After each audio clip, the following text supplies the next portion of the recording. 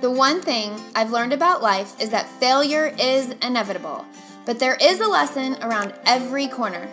I must admit that I mess up a lot. Why waste the lessons when I can share them? These letters are meant for my daughter to read when she gets older, but in the meantime, why not use them to inspire you too?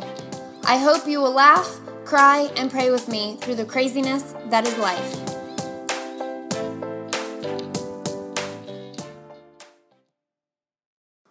Always be you.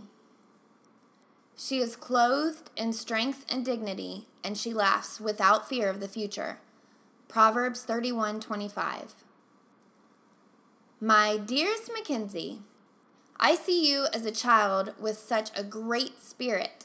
Your teacher told me today that you're always cheerful and happy. As you grow older, there are going to be people that will let you down, cause you pain, and laugh at you for being different than they are. I want you to know that you are beautiful inside and out. Always dance, sing, laugh, and play like no one is watching. In the end, what people think doesn't really matter. Your true friends will encourage your happy spirit. Your best friends will get up and dance with you. It's okay to be different, and it would be so boring if we were all the same.